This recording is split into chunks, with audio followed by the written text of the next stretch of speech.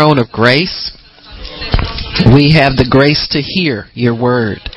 We thank you, Lord, that we're not locked out of your covenants of promise, but by the grace of God, we are what we are, and we can hear what you are saying to us. So we thank you for the listening ear and the understanding heart, that you might deposit wisdom, revelation, and knowledge to us today through your holy word in Jesus' name.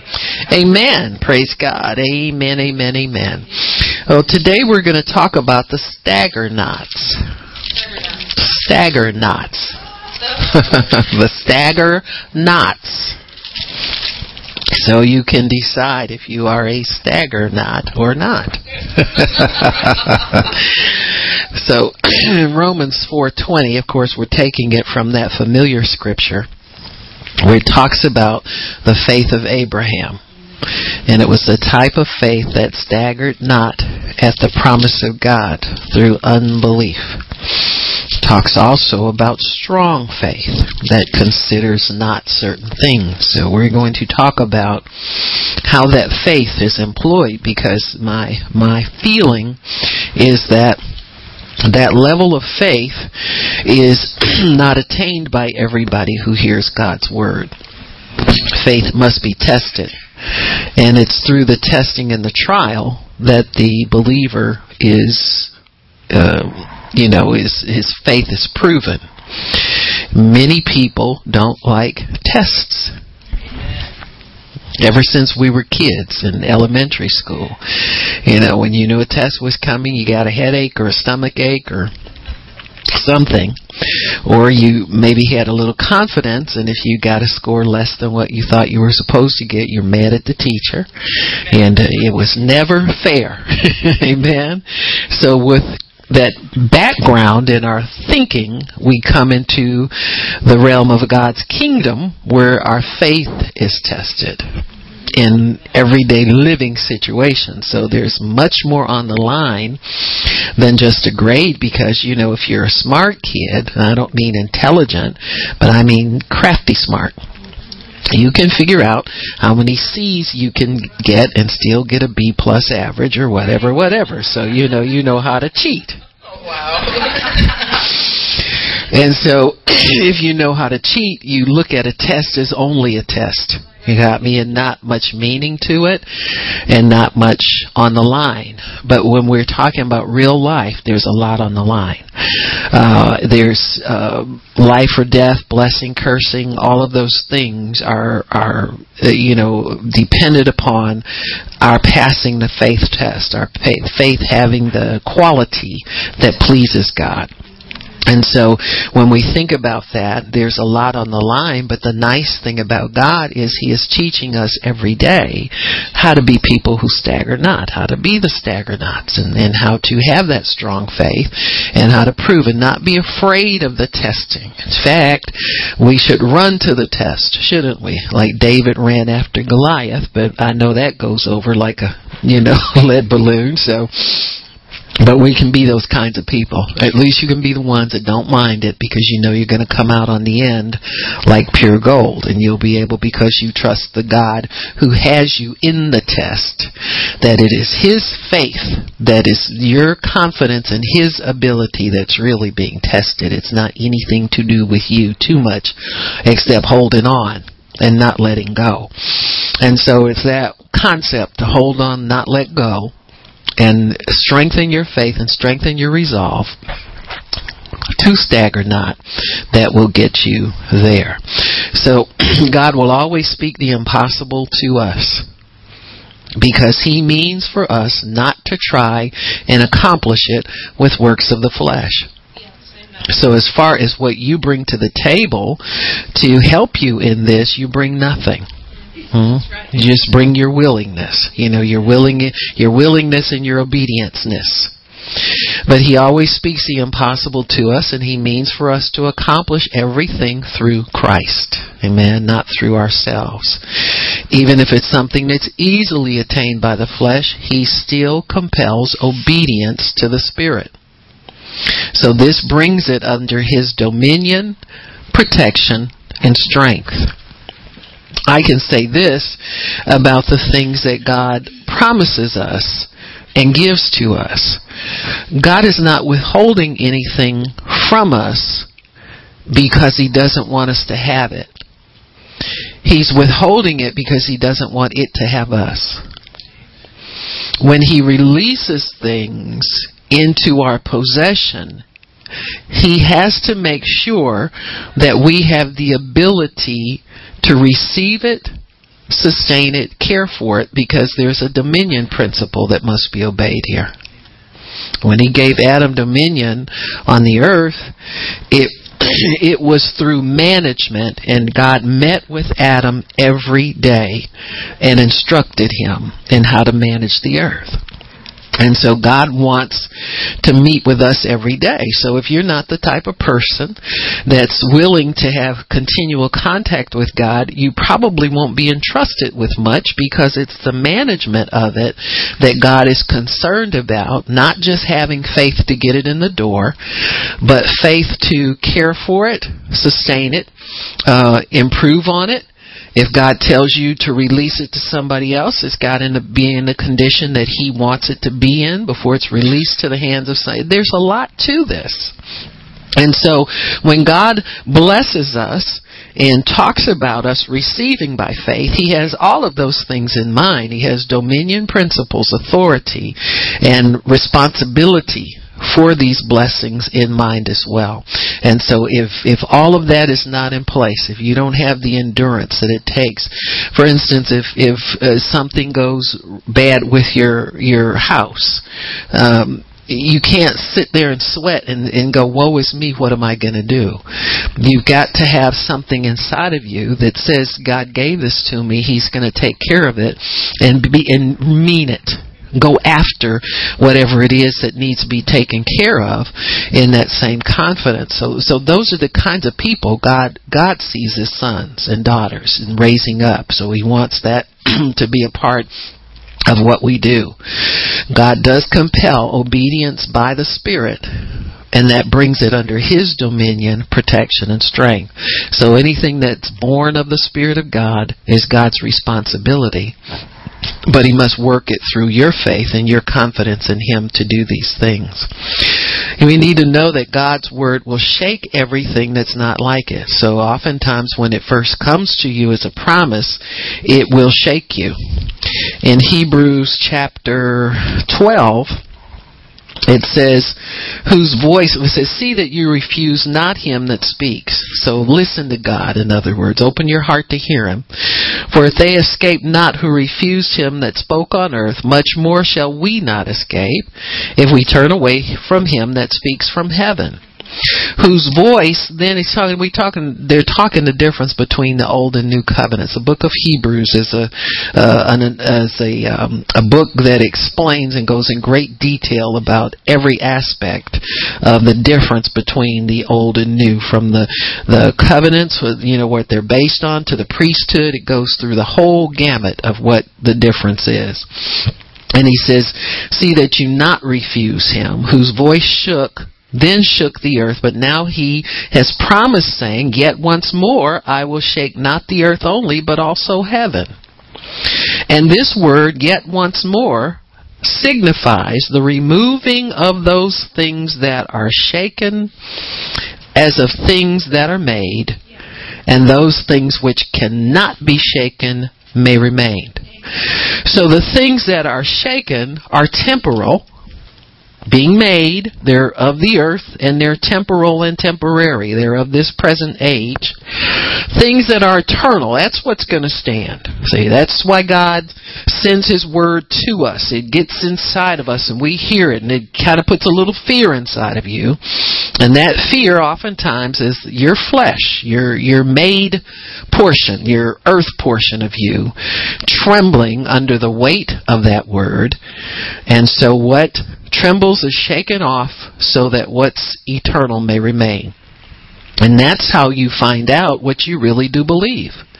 If the Word of God comes to you and upsets your life, you got some thinking to do. You got some meditating to do. You got some accepting of God's Word to do. We all do.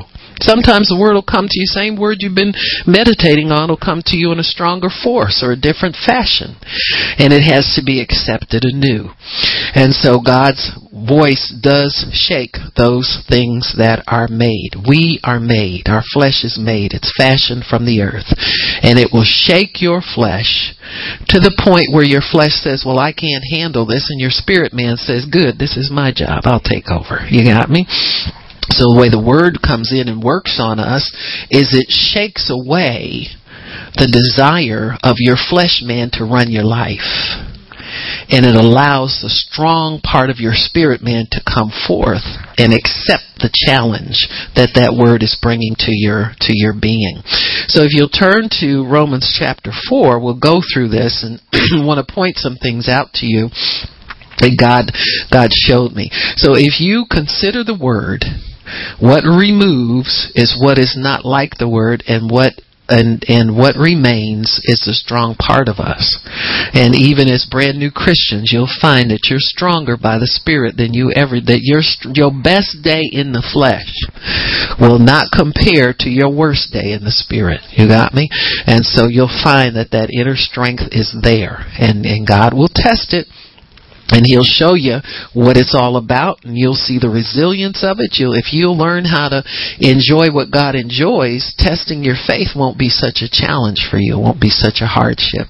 So in verse 1, it says, what shall we then say that Abraham, our father, as pertaining to the flesh, has found? So what do we think Abraham got out of this whole thing? For if Abraham were justified by works, he would have something to glory of, but not before God. So there's something you know how people boast about what they did and how they did this and all that self-righteousness, but you don't say it in front of God because He's not impressed, in other words. So what saith the Scripture? Abraham believed God, and it was counted unto him for righteousness. So what this means is that Abraham entered into what God was doing on his behalf. He didn't initiate anything. He just entered into what God was doing on his behalf.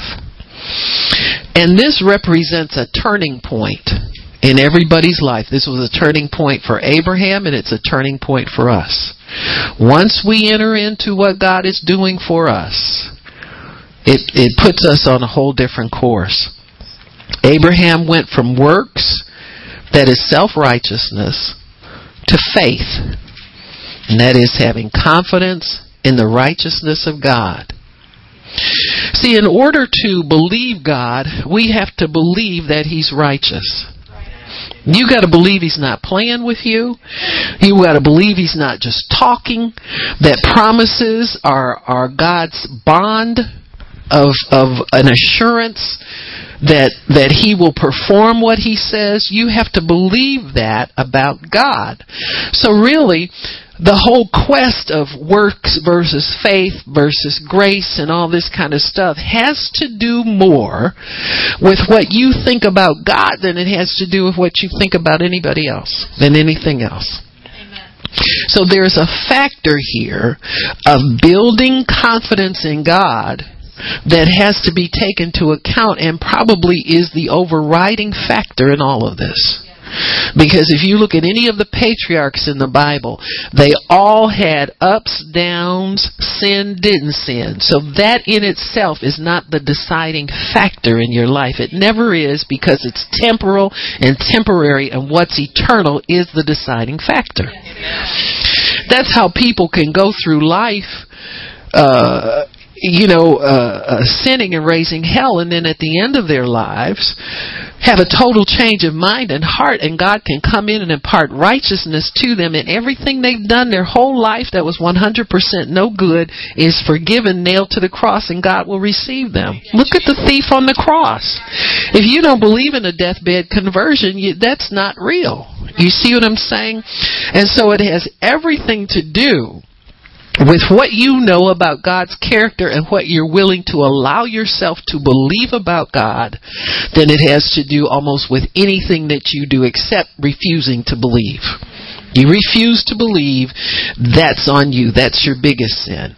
But if you believe, you must believe in the righteousness of God. You got to believe in His right standing before Himself.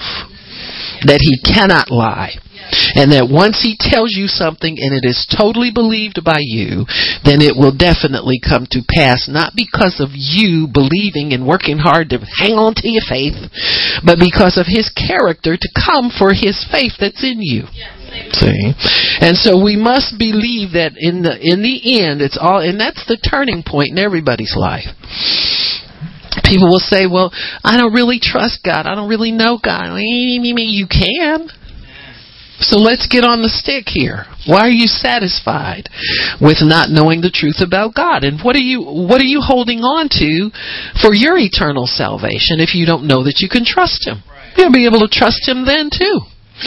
And so when we are in faith, we are trusting God's righteousness. We're trusting in His righteousness. And we go from wavering and staggering, which is self-righteousness, to confidence in Him who is promised. Amen? So we have the promise and confidence in Him.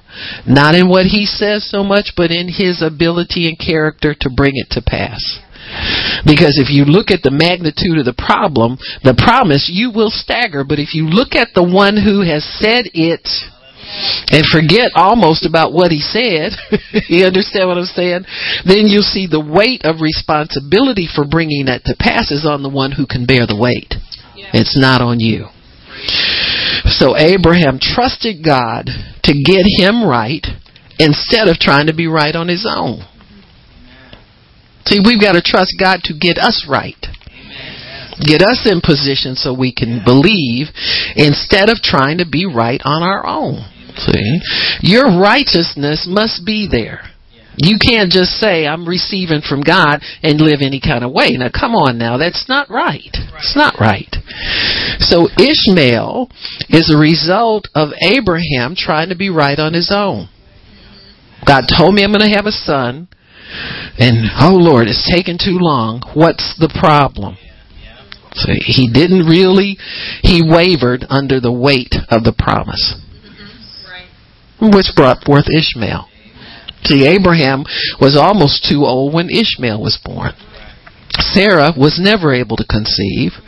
So Abram takes a promise from God and staggers under the weight of his ability to bring it to pass. We all do. It's like you've seen those weightlifters, the ones that clean and jerk weightlifting, where they have to pull it up from the ground and put it up and then brace it and hoist it. And some of them are able to brace their legs and straighten them out and hold it for a certain period of time, and then they've cleaned it and they can drop it and move on.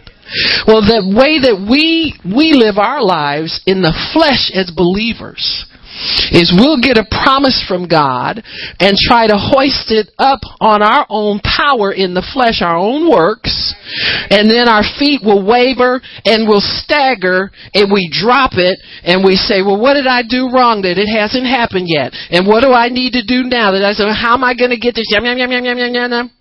That's staggering. That's the confession of a person who staggers. Because they are not trusting God's righteousness upon which that promise is held steady. It's held confident. And you'll know the difference because you'll live your life like that for a season trying to make it happen. And wondering, it's taking too long. And then you'll do what Abraham did. You'll enter in to a situation that God has created for you, and you're at peace and you don't worry about how long it's taking anymore. Sometimes you do it just to preserve your own sanity. Because if I keep worrying about this, I'm going to lose my mind. So I'm going to have to let it go. You just tried to clear it, and you wavered and you dropped it, but you didn't hold it for the length of time that it needed to be held. See? It's got to be held in strength and confidence. It can't be dropped, because if we drop it, just like the person who drops the barbells and the weights, then we'll never pass that test of faith.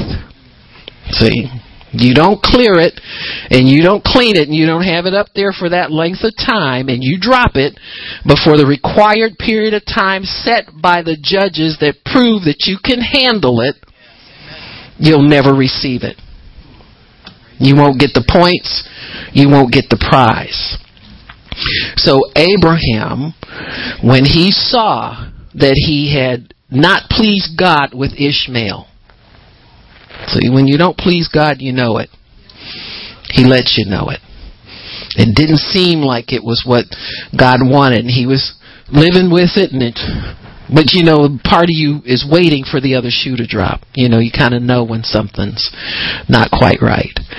And so Abraham then, when he recognized his error, then trusted God to make him right instead of trying to be right himself.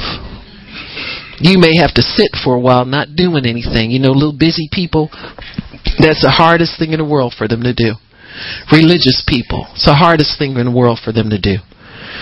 People come in and they'll pray and do the prayers, and it's all new to them, and they'll just be looking around trying to find what else to do. You can tell that little restless, wandering spirit, that works thing that gets on people. Instead of having peace that you've done what's required by God, now all you have to do is wait for His righteousness to take over and bring it to pass. You got me? So you've done your obedience. You've done what's required to demonstrate your faith in Him to Him. And then what you have to do is trust that He will come for that faith, and He will honor your faith, and just wait on Him to do what He wants to do in that situation. You can see God's not in a hurry. He picked Abram out when he was already too old, and his wife as well, and a history of barrenness. Is anything too hard for God? Yeah. Is what you think. But then if you'll enter into His righteousness, you'll find out it's not. See, on the outside looking in, it looks impossible. And it's easy to stagger under the weight of trying to accomplish something yourself that God can only do if you trust in His righteousness. It's hard to do that. So he trusted God to get him right instead of trying to be right on his own. It's a big difference, folks. It's a big difference. That'll make the difference between your joy in something, you're staggering, you're standing strong, you're quitting, you're wavering, you're doubting. That'll make a big difference. If you can trust Him to make you right and keep your hands off of what He promised you, trying to do it yourself, trying to please Him. Look at me, God. Look at what I'm doing today. Look at me, God. Look what I'm... So Ishmael represented him trying to be right on his own. In verse 4, now to him that works is the reward not reckoned to grace, but of debt. The harder you work, the more you stagger. The harder you work, the more you stagger. The work of weightlifting has to be done where? In the secret place. In your personal time with your trainer. Eat the right foods. Do the right exercises that strengthen the auxiliary muscles that you're going to need to be able to jerk that clean and hold it for the testing time, for the time the judges say you got to hold it in order to get your points. And so you'll have to be able to be developed in your inner man, to be strengthened with might by the Spirit in your inner man. Which means when everybody else is channel surfing, you're reading the Word. When everybody else is looking for ways not to pray, you volunteer to take on another prayer partner. You got me? And so when you see what it takes in the secret place to accomplish it, you'll see, God must want me to be available to Him all the time. He must really be serious about coming in and changing my life forever. He must be serious about being number one in my life if my trust in him is to grow. See, all of this is not works, folks. You're feeding your spirit on the Word of God is not works. Just like the bodybuilder's exercise routine is not works. Because it's counting to him for something he needs to be able to meet the test of that jerk, that clean and jerk when he gets in that arena. And see, everybody will be there. All the people that want to see a great feat will be observing. Just like we have a cloud of witnesses observing what we do down here on this earth. And they are witnesses that live their lives by faith, and they're cheering us on to tell us, you can do this. We did this with less knowledge of God than you have. So you can definitely do this. So, it says here, but to him that works, the reward is not reckoned of grace, but of debt. So you got to work harder and harder and harder and harder and harder. And you'll never get there. You'll never work your way into God's good graces. So you might as well just lay it down and say, I'm not ready on this level. I've got to put my trust in something else other than my own ability. And for people who are steeped in works, it gets tempting to pick it back up again and try to work it on your own. But you can lay it down and you can patiently endure, see? Because sometimes it's patiently enduring your own rebuke of yourself to keep your hands off of what God's promised you until it's delivered to you. Amen? And so when we understand what we're doing, when we're building, when you're sowing seeds toward a better job, when you're sowing seed toward your house or whatever it is that you desire from God, you've got to continue that as a lifestyle. You just can't start and stop. And see, God's watching the starters and the stoppers. Because if you're doing something by faith, why wouldn't it continue throughout your life? If you're just doing works, you're just trying to see if God's going to give you something. If you do something long enough, and God wants you to do it as a lifestyle. I give a lot more now than I ever gave in my life. You understand why? Because it's now a lifestyle and a habit, and I've got to press more spiritual weight than I ever did before in order to live the life that God wants me to live. And so He expects us to increase our ability to press, spiritually speaking, so that we can do more for Him. Billy Graham has a lot more influence now than he ever had in his working life. You know why? Because instead of him having to go to the people, now they come to him. They recognize the gold in the earthen vessel. And now the same thing with Will Roberts. When he got older, the men of God came to him. He didn't have to work hard and put on meetings and spend money and all this kind of stuff. Why? Because there was so much value in the vessel now because of what he had pressed spiritually. The weight he carried in the spirit made him a lot more valuable. So he says, to him that works not, but believes on him that justifies the ungodly. When we've been justified by faith in what Jesus Christ did for us, His faith is counted for righteousness.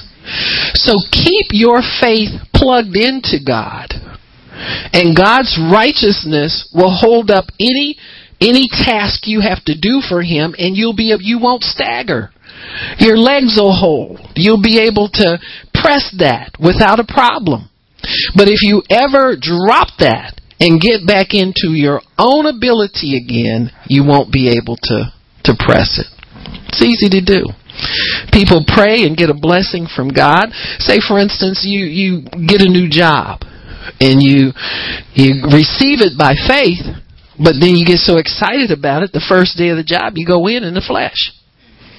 You notice everything. You get insecure. Your boss doesn't sound right. Mm-hmm. And so it's easy to step out of faith over into the flesh. All you got to do is have one day, one long arm of patting yourself on the back too long.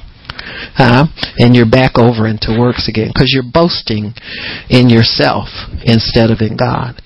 It's a discipline you have to get into as a Christian to give God glory in all things and to understand That God is the one who is upholding you. That you need to step back into a situation that God has already prepared for you. You can't prepare this yourself. It's pre-prepared for you by God. So you have to trust in His goodness. You got to say, God gave this to me, and it's right, and it's good, and I can't dispute that. He gave it to me, and it's going to work out okay for me if I hold on to it and I don't let the enemy steal it from me because I'm having problems with it right now. You got me? And He will perfect those things that concern us. So the righteousness of God takes on a different flavor when you're tempted to question it. See, when things go wrong with the things that we have in our lives, we're not really doubting, we're doubting God's righteousness. If it's bad, don't discard it. If He gave it to you, believe Him to perfect it. You see, you don't cast it aside because it's got problems for you. See, this is a different form of works where we pull it out from under God's authority because it's not pleasing us anymore. See? And so if it starts giving us problems, we have to even more believe in the righteousness of God. He put it in my life, and He's a good God still. Even though it's giving me problems or it's not what I expected to be, He's put it in my life and He's God still, and He will work it out for me. You got me? And so we need to learn to hold on to what God gives us. So, but to him that works not, but believes on Him that justifies the ungodly, his faith is counted for righteousness. So as long as you're holding on to faith in God, you're a justified person. You got me? Your justification is held by your faith in Him on a regular basis. See, a lot of people had faith in God when they confessed Christ. But when they met up with the baptism of the Holy Spirit, that left. You got me? You have to continue in His Word. And He says, if you do that, you're my disciples indeed, and truth will preserve you. You'll run into greater truth and greater truth as you walk with me. So this has to be a dynamic situation that as it's tested on a day-to-day basis, you continue to invest more faith in God. And you continue, this isn't looking right, but I've got to put more faith in the righteous God that justifies me through my faith in Him. See, if it's never tested, anybody can believe to go to heaven and not do anything for God in between. But that faith, when it gets tested, are you still investing it in a greater fashion in God, or are you not? Gamblers have more confidence sometimes than believers. You know, a gambler can be on a losing streak on the craps table, and he'll say, well, I'm going to have to shoot it all on this one, and they'll double down on everything. Say, if I'm going to win, if I got confidence in my luck, I got to show it now because I can't leave this table a loser. Amen. After you had faith in God and it's tested, do you walk off from it and count yourself a loser, or do you double down on your faith? Amen. I got more confidence in God now. The devil's trying to steal it. Steal this from me. He'll steal everything if I let him move and let me waver and start staggering. So I got to get more confidence in God now. I've got to put more investment in Him. I got to double down on my giving. I got to double down on my seed sowing. I got to double down on everything because it's threatening to be taken away from me. You got me? And that's how you keep from staggering. Because there are many half-wavering Christians out here that don't believe in testing. They just believe in grace. You know, they don't believe that you don't have a clue what's inside you. You didn't make you. You didn't make your inside. You don't know what your future is. All you're doing is trying to hold on from day to day. And it's not covered that way. But when the devil starts knocking on the door, what do? Do you get more ambushments from the one you believe in, or do you start to waver and you start to stagger? So you can't be with the staggerers, folks. If you're a stagger-not, you double down on the faith in God's righteousness. It says in verse 6, even as David also describes the blessedness of the man unto whom God imputes righteousness without works. So David knew about this, and this is what he said, blessed are they whose iniquities are forgiven and whose sins are covered. Blessed is the man to whom the Lord will not impute sin. Cometh this blessedness then upon the circumcision only, or upon the uncircumcision also? For we say that faith was reckoned to Abraham as righteousness. How then was it reckoned? When he was in circumcision, or when he was not in circumcision but uncircumcision? So faith overrides the law which came after Abraham's covenant. So really, Abraham started in faith, a faith covenant with God, and the law just began. That faith opened up God's wisdom to teach us right from wrong. There was nothing in that faith that was helping us except that as long as he stayed close to God, he was fine. You have to understand then that his children had to be taught how to stay close to God. So God begins to expand a man's knowledge of right from wrong. And that's where the law came from. And so, but they had to obey the law by faith. You had to have confidence that when you went and took that offering that you were righteous again. You had to believe that. You see what I'm saying? And your sin was removed. So David confirms that there is a state of blessedness that comes as a free gift of God. He confirms that. And he knew what it was like to be on the ins and the outs of God, and who's trying to cover your own sin. Remember with Bathsheba? He tried and tried and tried to cover his own sin. He couldn't do it. And then God sent Nathan, a gift, to bring David to repentance so that he could confess his sin and ask God's forgiveness. And God received that offering, that sacrifice. And David said, man, this is a blessing.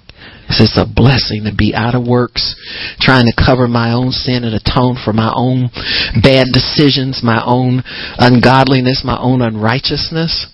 I was staggering under the weight of that. But now I'm blessed because I'm not staggering anymore. I've let God have it, and He's carrying the burden for me. So in verse 11, he says, how then was it reckoned? When he was in circumcision or uncircumcision, not in circumcision, but in uncircumcision. It was before any works. And he received the sign of circumcision, a seal of the righteousness. So circumcision in itself was nothing. It was just a sign that God had sealed him in righteousness.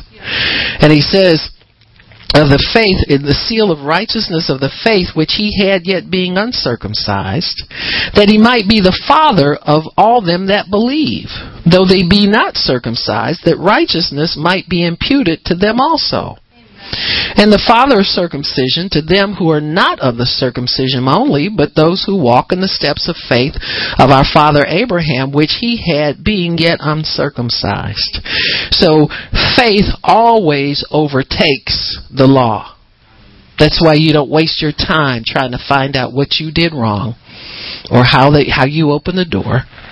You just confess and repent and say, God, I'm sorry. And you get right back in righteousness and you're on your way again. I know a lot of people don't like that sometimes, but that's really how it works. Well, when am I forgiven? When you confess. Hello? Want to confess? Oh, okay. Sometimes you'll have people at the altar and they'll say, well, I did this. I said, well, you just need to repent and tell God you're sorry. And they said, right here? This is where you want to, bathroom, ceiling, whatever. And immediately after they confess, the power of God, the Holy Spirit witnesses righteousness again. Go on, sin no more. Come back, you mess up, whatever. But you keep going on in God. That's imputed righteousness. You stepped out of it. Your confession and repentance steps you back in again. The Bible says, put on righteousness, like a garment. What do? You got to take off what you've got. You got me? So put off works and start operating in the faith and confidence in the righteousness of God. So circumcision was a sign of faith that was already imputed. It was just a sign. It is not a substitute for faith. This is where error occurs, because the weight of the impossible promise cannot be supported by the weakness of the flesh. Therefore, we stagger. Like the weightlifter who is met his limit, we stagger under the weight of the impossibility of carrying out the promise of God through our own works. So righteousness always holds more weight than the law. Righteousness by faith always supports more weight than the law. When you're under trying to do it yourself, be good enough yourself, sow enough seed yourself, just on your own. Now, if you're doing this and being led by your faith, because James says that I'll show you my faith by my works of righteousness that my faith has led me to do. So there must be a corresponding action to your faith, or it's dead being alone. The thing you have to decide is, are you including God in it? Are you depending on God to lead you? Or did you get nervous and jump up and try to do something to make it look like you believe God, and you're staggering? So you tell on yourself by how long you're able to hold it up. Because people who are doing it by works get to the point where they can't hold it up, and they either angry at God, angry at people who can do it, or they just say, I don't want that anymore, or God gave me something better and I'm doing, you got me? So they start to get in that sing song and dance about they've got a different way of getting the same thing, but they're not in it the right way. They're just not in it. They don't understand the power of the converted soul and meditating and trusting God. Work hard to be able to trust Him. Labor in your ability to trust God. That's your labor. You got me? And so if you'll spend your time in that, enriching that strengthening your personal trainer, strengthening your faith, that kind of thing, then you'll be able to press it, carry it, jerk it, clean it, and park it in your driveway, put it in your bank account, whatever you want to do with it. You'll be able to carry the weight of that because you're depending upon God's righteousness. You're entering in to a faith that God has provided for you. I've seen sometimes weightlifters, they'll when they're in training, they have a trainer or a person who will spot them when they're training in the gym. And many times those trainers, instead of having them jerk it from the floor up, they'll give them a little boost. They'll both hold it on one shoulder and just place it in their hands so that they can see if they did get it up there, if they could support it. They're testing their muscle strength in their legs and their arms and torso to see if they can hold it up. Well, that's God's righteousness. He's with you there all the time, holding that promise in your spirit so that you carry it to the end result and you receive the promise of God through faith, and you stagger not, because He's upholding you with the right hand of His righteousness, not yours. So you'll stagger not if you hold on to it that way. You won't be those people that faint. You won't be those people who quit. You won't be those people who get discouraged by the weight of everything I got to do for God and I got to do. You ain't got to do nothing. You missed the boat totally because you never believed in His righteousness. You never got your identity straight. It's usually the problem with believers. They carry all this old identity with them. I was looking through my wallet. For some reason, I quit throwing away Old driver's licenses. Somebody, you have to turn them in. Usually, somehow, they never collected this. And I got this old driver's license from when I was in college. And I keep looking back. I said, I don't believe I'm that same person. Look at that skin, man. Look at that. And that's what we do many times. Don't we? We're always looking back at what we used to look like and how we used to see it's good and bad when you look back. You just start thinking sometimes about all the fun you had when you was kicking it out there with your homies and all this, and then all of a sudden you start feeling like that old sinner out there. So you hurt yourself looking back. Never look back. You're always looking forward. You're looking at the image of Christ. You're being conformed to the image of Christ. You can't look back on those things. So Abraham becomes the father of the circumcision and uncircumcision. And he brings together both in Christ as a new man. That's why the Jew can receive Jesus just like the Gentile can. So, in verse 13, for the promise that he should be heir of the world. That's us. It's not just Abraham. We're his descendants by faith. We're heirs of the world. I tell Christians all the time, I say, we are the final heirs of everything that's in this earth. So why don't you collect some of your inheritance now? That's right. Amen. He says the promise that he should be heir of the world was not to Abraham or his seed through the law, but through the righteousness of faith. So you're really a seed of Abraham if you believe like he believed. Not do the works. For if they which are of the law be heirs, then the faith is made void. Right. See? You can't have both valid at the same time. Right. Remember, he kicked Ishmael out. He said the son of the bondwoman will not inherit with the son of the free. Amen. So you got to have one as the firstborn and the one entitled. Amen. Well, who's the firstborn of many brethren? Jesus. When you're in Christ, you're the real heir. Outside of that, you're not. So inheritance then is by faith, which makes it open to all. The law is given to natural heirs as a sign of supernatural faith. See, it's a holding. The law was given to hold us under God until the reality came. Law is something that teaches you right from wrong.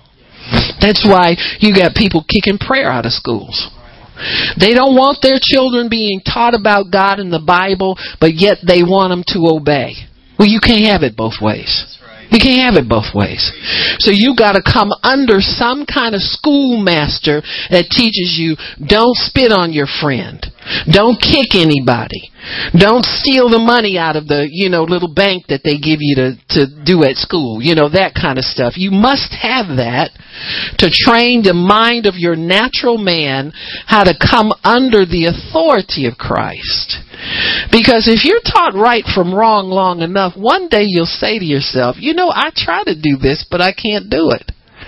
And the thing that I don't want to do, I wind up doing. That sound familiar? Yeah. So if I walk in the Spirit and not fulfill the lust of the flesh, that takes care of everything. Christ, if you come into me and help me to do this and keep my legs from staggering under the weight of what I have to do in my life, then I'll be fine. And so our inheritance then is through faith, which makes it open to everybody. The natural heirs staggered at the weight of every promise that Jesus fulfilled. That's why they had to kill him.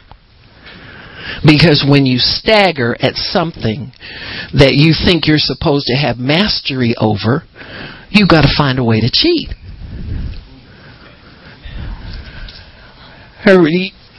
Now come on, folks. This ain't new. Look at the athletes that are in trouble for the steroid abuse. So as the records keep getting higher and higher and they want to break them, if they don't know how to gain mastery in that area, they got to find a way to cheat in order to get control and mastery over it. And that's what the Pharisees wanted to do. They staggered under the weight of God's promises. When Jesus performed a miracle, they questioned everything. How'd that happen? What'd you do? Didn't that happen to us when we stagger?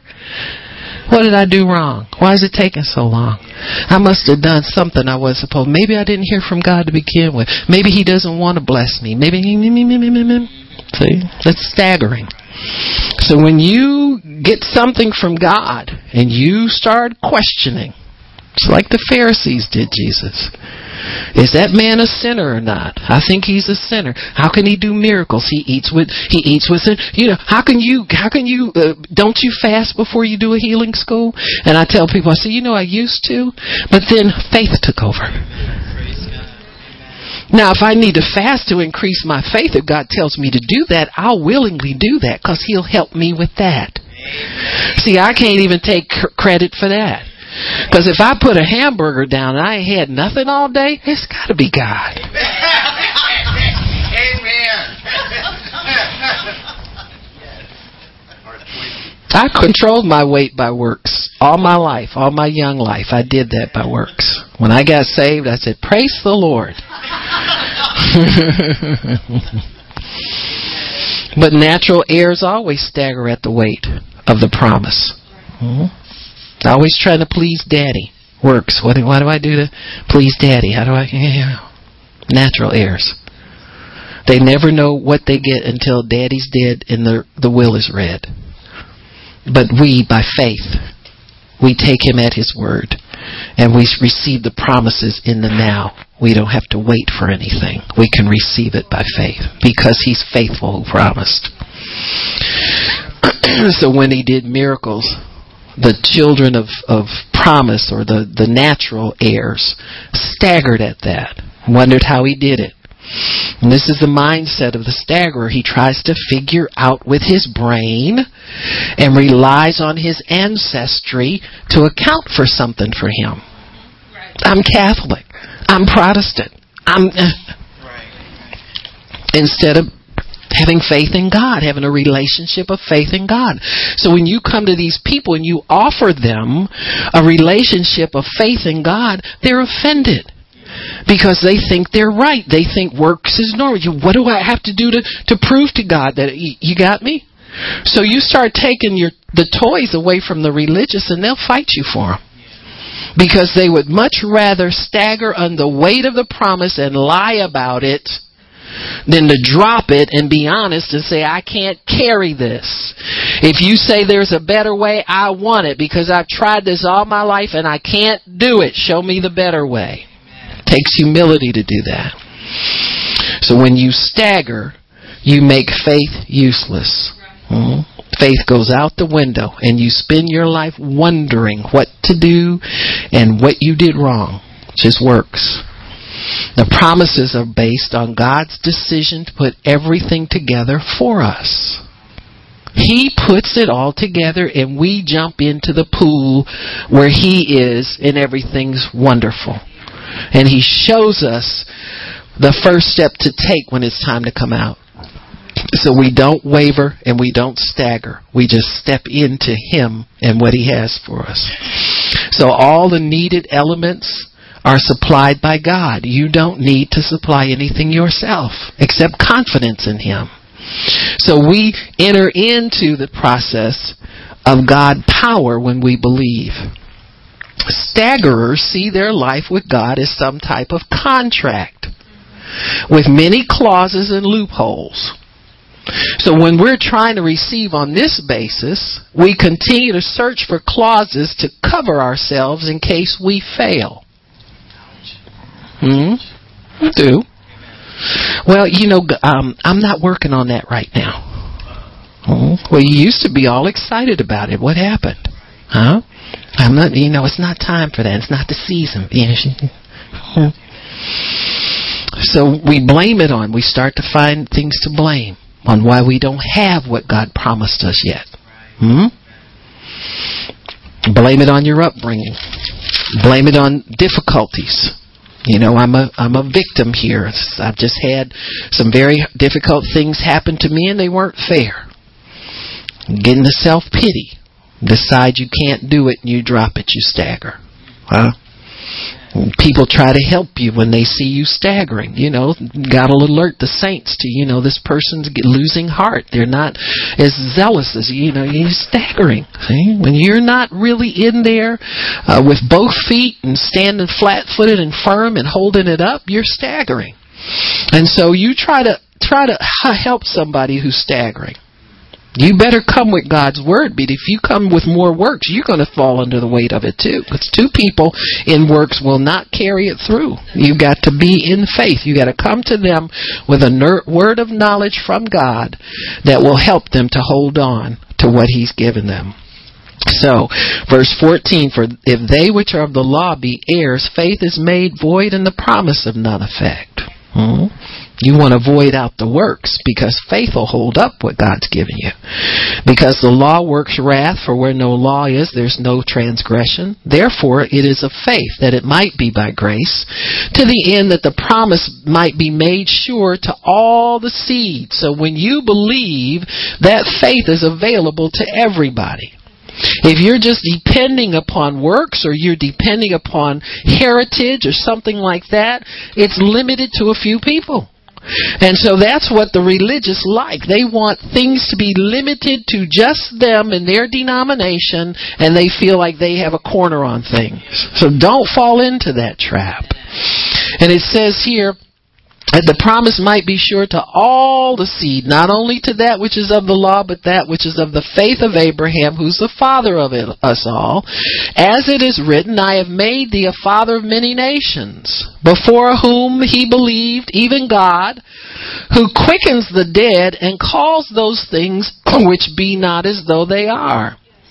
So when God gives you a promise, it is a given. It is not a maybe. It is a certainty. It is not a conditional. It is a real thing that you grab on by faith, and then you continue in faith and you walk into it. It's the way He operates. And He says, who against hope believed in hope that he might become the father of many nations, according to that which was spoken, so shall thy seed be. And being not weak in faith, he considered not his what? The wavering knees. When you try to lift it up, you can't consider that. You consider not your own body because you know it's weak. You consider not what you think you might have done wrong because you got to wait for God to do something. You consider not those things. You just don't. See, Stagger-Nots consider not. That's how you keep from staggering. Because when you're up there and when you weightlifters, you will find are very focused people. They notice everything about their bodies, how it feels when they have a good grip on it. They start first off with the grip. And you'll see them get chalk on their hands, and they'll pace around, and they'll flex, and they'll stretch until they feel they're ready. And if they pick it up, and it'll go up so high, and they give a couple of attempts to make sure their grip is right. If that grip isn't right, they put it right back down again. So they're focused people, and they focus on what they're doing, so they make sure that when they get that weight up over their heads, then they'll be able to stand it, and they won't waver. Even if they pick it up and go too far up and too far over, they know it's going to give them problems. And that's the way God has us in the school of faith, that He is testing us. He's letting us get a grip on it and see how it feels, and we don't feel like we got a right grip on it. And did I hear God right? And God, I go back to Him and I heard Him right. And you keep feeding yourself righteousness. You keep feeding yourself the Word. You keep increasing your ability to stand strong under the weight of the promise by faith, not by works. People who can't get their bodies healed supernaturally will start to drift off. I wonder what else it takes beside believing God to get a miracle. That's where you go wrong. Because they'll have you spend all your money on vitamins and food preparations and all kinds of stuff. To help God when all you need to do is, if you don't have it yet, go back and get some more of what you fed on to get that promise from God. And that's faith in His promises and His righteousness that comes through His Word. So when you stagger, you make faith useless. Faith goes out the window, and you spend your time wondering what to do and what you did wrong. It works. You start to blame it. This is when you're quitting, not going back again. See, faith always goes back again for a retry. Faith doesn't quit. Faith says, well, I didn't get it at this. My credit wasn't good enough at this car place to get my car that I want. I'm going to go to another one because God's going to meet me there. See? You didn't have enough confidence in God's righteousness to give it to you to get it the first time, but you don't quit. You don't take some man's word for something God promised you. You blame your circumstances. I'm just a victim. You start feeling sorry for it. Oh, I just can't do it. I just can't believe like you believe.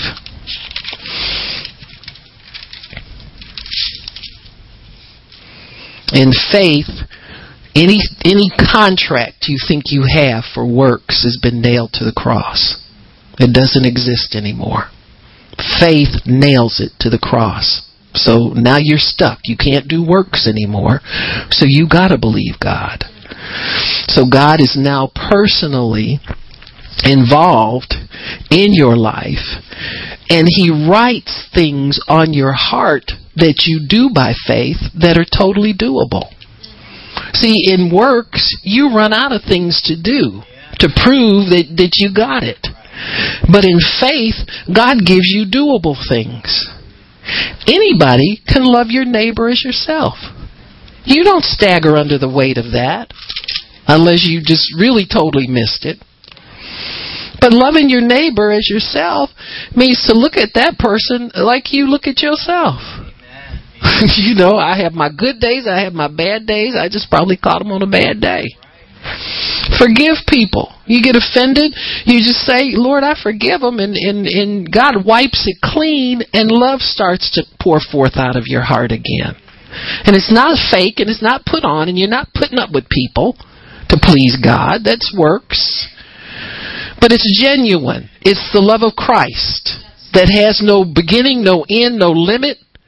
You can't stretch it too far, and you don't get tired of shedding it out to people. That's the love of Christ. So God just asks you to get out of the way and let that love flow through you. That's doable. That's doable. That's doable even for a Baptist. You know, they believe in the Bethany experience, where Jesus said, whoever sins you forgive, they're forgiven. Whoever you retain, they're retained. So they're good on getting people to forgive sins. They get people in there, tell you don't take communion if you got aught against somebody. Go to Sister So-and-so and tell her you love her. Y'all been spatting in here. And you go to Sister So-and-so, y'all love each other, you take communion, and you feel like God has done something on the inside of you. Because it's genuine now. You got me? So anybody can do this. This is totally doable. You don't have to be speaking in tongues to do this. Fulfilling the law then is doable, because this is why you have a change of heart and a hard attitude. God helps you to love His law, and you want to please Him by doing the things that please God. And that's faith. You have faith to do what God expects you to do. So this is why God changes our heart and our heart attitude. And this releases in us the wealth and the health that God wants us to enjoy while we're here on earth. When you have that heart attitude and you get that righteousness on the inside of you, then that releases the kingdom, the wealth, the health, the righteousness, peace, and joy in the Holy Ghost. That releases everything to you. So this is the gift of righteousness. And we can embrace that gift, and then faith becomes ours, and we stagger not. So when you come into God, the only thing you have to do is lay down who you are, pick up who He is, and operate in it. Operate in it every day. Easiest thing in the world is to change an attitude from being mad at God and disappointed in life. And we did that when we got saved. We need to do it every day. Because life happens to everybody every day. And you can do those things. You can put off the old man. You can put on that robe of righteousness. And when you wear that, you do not stagger. You believe God. You trust in God's ability and desire to bless your life. And that's all you have to believe. And then the rest is easy. If you believe that God's righteousness and He loves you and wants to bless you, it's easy to follow somebody who feels that way about you. It's easy to want to do your best for somebody who has given you all that, if you believe. But if you don't believe, you're believing in something that you must do yet to prove to Him that He needs to do these things for you. And there's a fine line. You got to watch yourself day and night, because the enemy will come in there and start planting seeds on the inside of your mind to eat away at your confidence in God. And then pretty soon you want something from God and you start to think about having it. You try to receive it, pick it up, and you start staggering under the weight of it because you worked yourself back into works again. So Abraham was able to make God was able to make Abraham great when he was a nobody. You got me? And that's faith. See, the evidence of your faith in God is that God was able, and says here in verse 20, He staggered not at the promise of God through unbelief. Unbelief fosters works. You try to pick up a promise of God, your knees start knocking together and you have to drop it. Says, but he was strong in faith, giving glory to God, and became fully persuaded. Fully persuaded. See, when you're wavering, you're trying to be persuaded. You're yet in works. But if you'll drop it and say, God, I can't quite believe that, do what Moses did. God told him, I'm going to do this, that, and that for you. And Moses said, huh? Right. There's a huh in everybody when God promises you something. But as you walk in it, your legs start to get supported, and your back straightens out, and you can push your hands over your head. It doesn't come overnight. When you started believing God for a business of your own, how long ago was that? How many? When I started believing for it, probably about 2001, 2002. Absolutely. So you got to get your feeble knees. Got to get strengthened. And you got to keep picking it up and seeing if my grip on it isn't real good. I'm going to put it down. I'm going to go get some more from God until my grip gets better on it. And then you can pull it up kind of like waist high. And then finally you can get it over your head and support it. So that when people who we say are famous now call you to do a job, you don't get all oozy goozy geeky running around telling everybody who you work for and lose it. But you keep getting more from God to support it, so you do a good quality job. You understand what I'm saying? It takes work of faith, folks, to supplement and strengthen that in you so that you can one day carry it. He blessed her with little small things to do here and there. He's always blessed her with things to do for the ministry, hasn't he? But you understand what I'm saying. It takes muscle building faith activities, if I can say that, to get to where you don't waver under the weight of the promise of God. And so as you walk with Him, you get stronger in it if you continue in faith. Don't leave faith and get into works. So it says here, he was fully persuaded that what God had promised, God was able to perform. Not you're able to perform, God's able to perform. That means He's righteous. You trust in His righteousness, that He didn't lie, and He's not messing with you, and He's not going to drop you. Even when you mess up, He doesn't drop you. Got me? So righteousness, His righteousness covers everything. He knew you were weak when He promised it to you. Didn't stop Him. Huh? He knows your likes, your dislikes, your habits, your wants, your desires. Didn't stop Him. And so He's fully persuaded That's what faith does to you. And you won't receive it until you're fully persuaded. You can't have any doubts. You can't have any, what if I mess up? And what if I can't handle this? That's got to be gone, folks. It's got to be gone. And therefore it was imputed to him for righteousness. Now it was not written for his sake alone that it was imputed to him, but for us also. So what God is giving you is not just for you. It's for people that'll hear your testimony, for what you can lay out, and for people who are in businesses, for you to employ other people. This is your faith is carrying that too. So you got to understand that when your faith is tested and you have to stop and put things down and maybe you ponder a little bit and just have to go back again. God's not doing that because he's unrighteous. He's righteous. That's why he's doing it. He wants you to be capable in your faith to carry what it is that he has laid up for you. It's like giving a revolver to a baby. Some of the things saints are screaming for, God didn't give me this yet and that. Well, what you going to do is you're going to blow your head off with it if he doesn't teach you how to handle the gun. And so, the anointing can do great good and great harm as well. You got me? So we have to understand these things. We can do great good and great harm. You got me?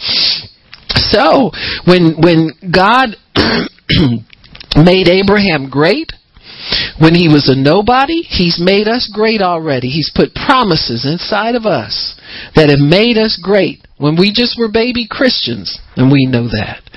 So we understand that when you trust God and you have confidence in God, that you can trust that he can do big things in your life. You've got to believe that.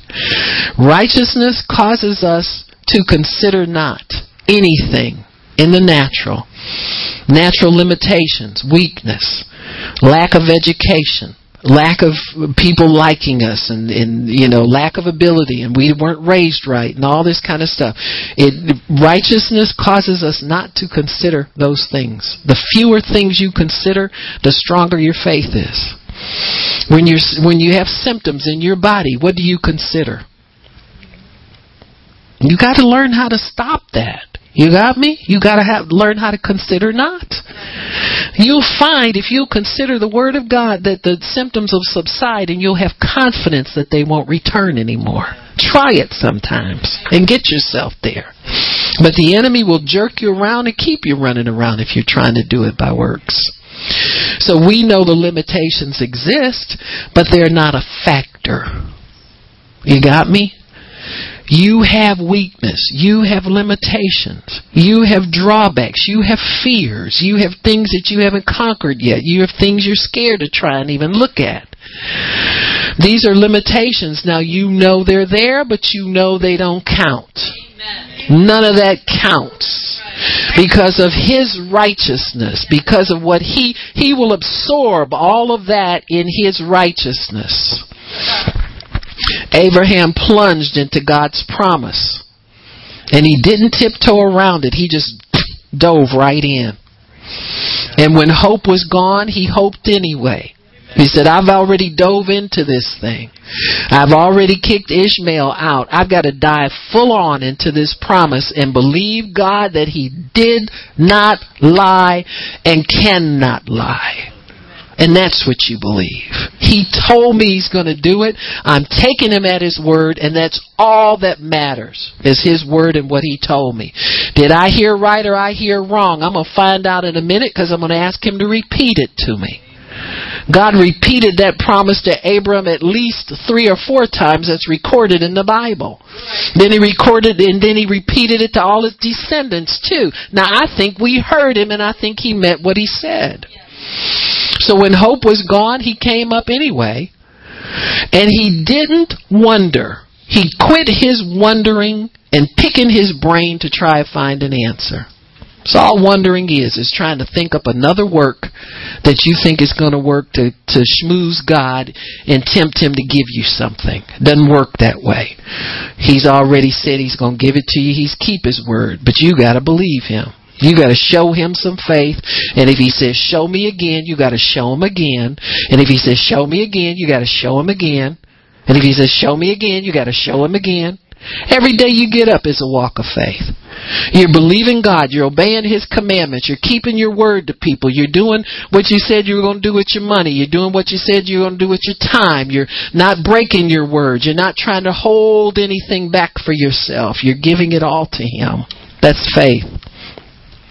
Stagger-Nots consider not. They don't consider weakness. When people say, well, look at what you did yesterday. You said, oh, that don't matter. I repented. I told God I'm sorry. I'm cleansed again. My sins are forgiven. That's all you need to tell people. They try to bring up your faults and your past. Oh, no, my sins are forgiven. I acknowledge that before God. God not talked about that. He knows about that. He knows I'm not proud of it. But it's washed away. It doesn't exist anymore. Why are you picking at it? Where'd you get it from?